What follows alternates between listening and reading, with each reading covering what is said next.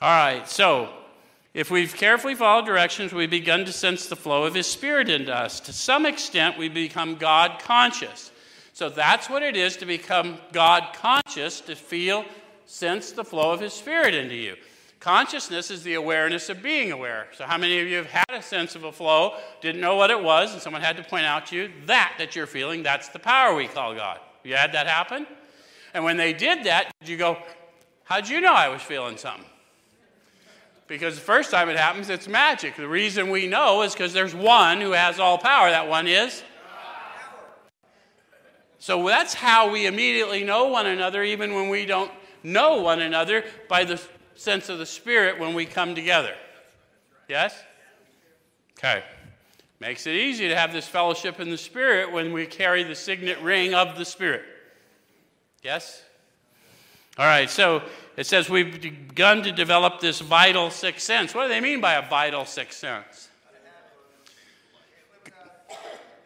God consciousness is a vital sixth sense, necessary for life.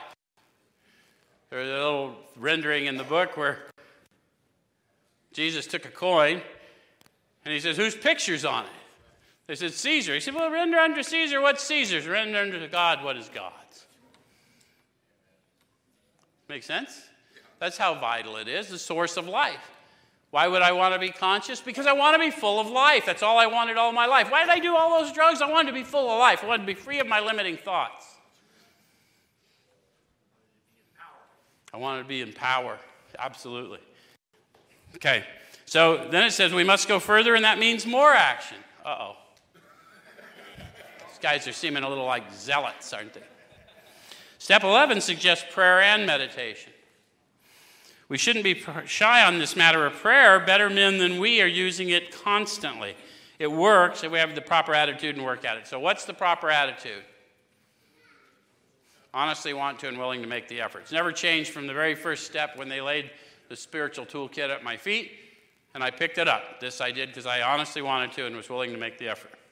Why do I know that? Because they said they learned that they had to fully concede to their innermost selves that they were alcoholic. And once alcohol problem's gone, I've got to fully concede to my innermost self that I'm a human, and I've got to always continually go back into the source of power to figure out why I've perceived something that is not in my interest.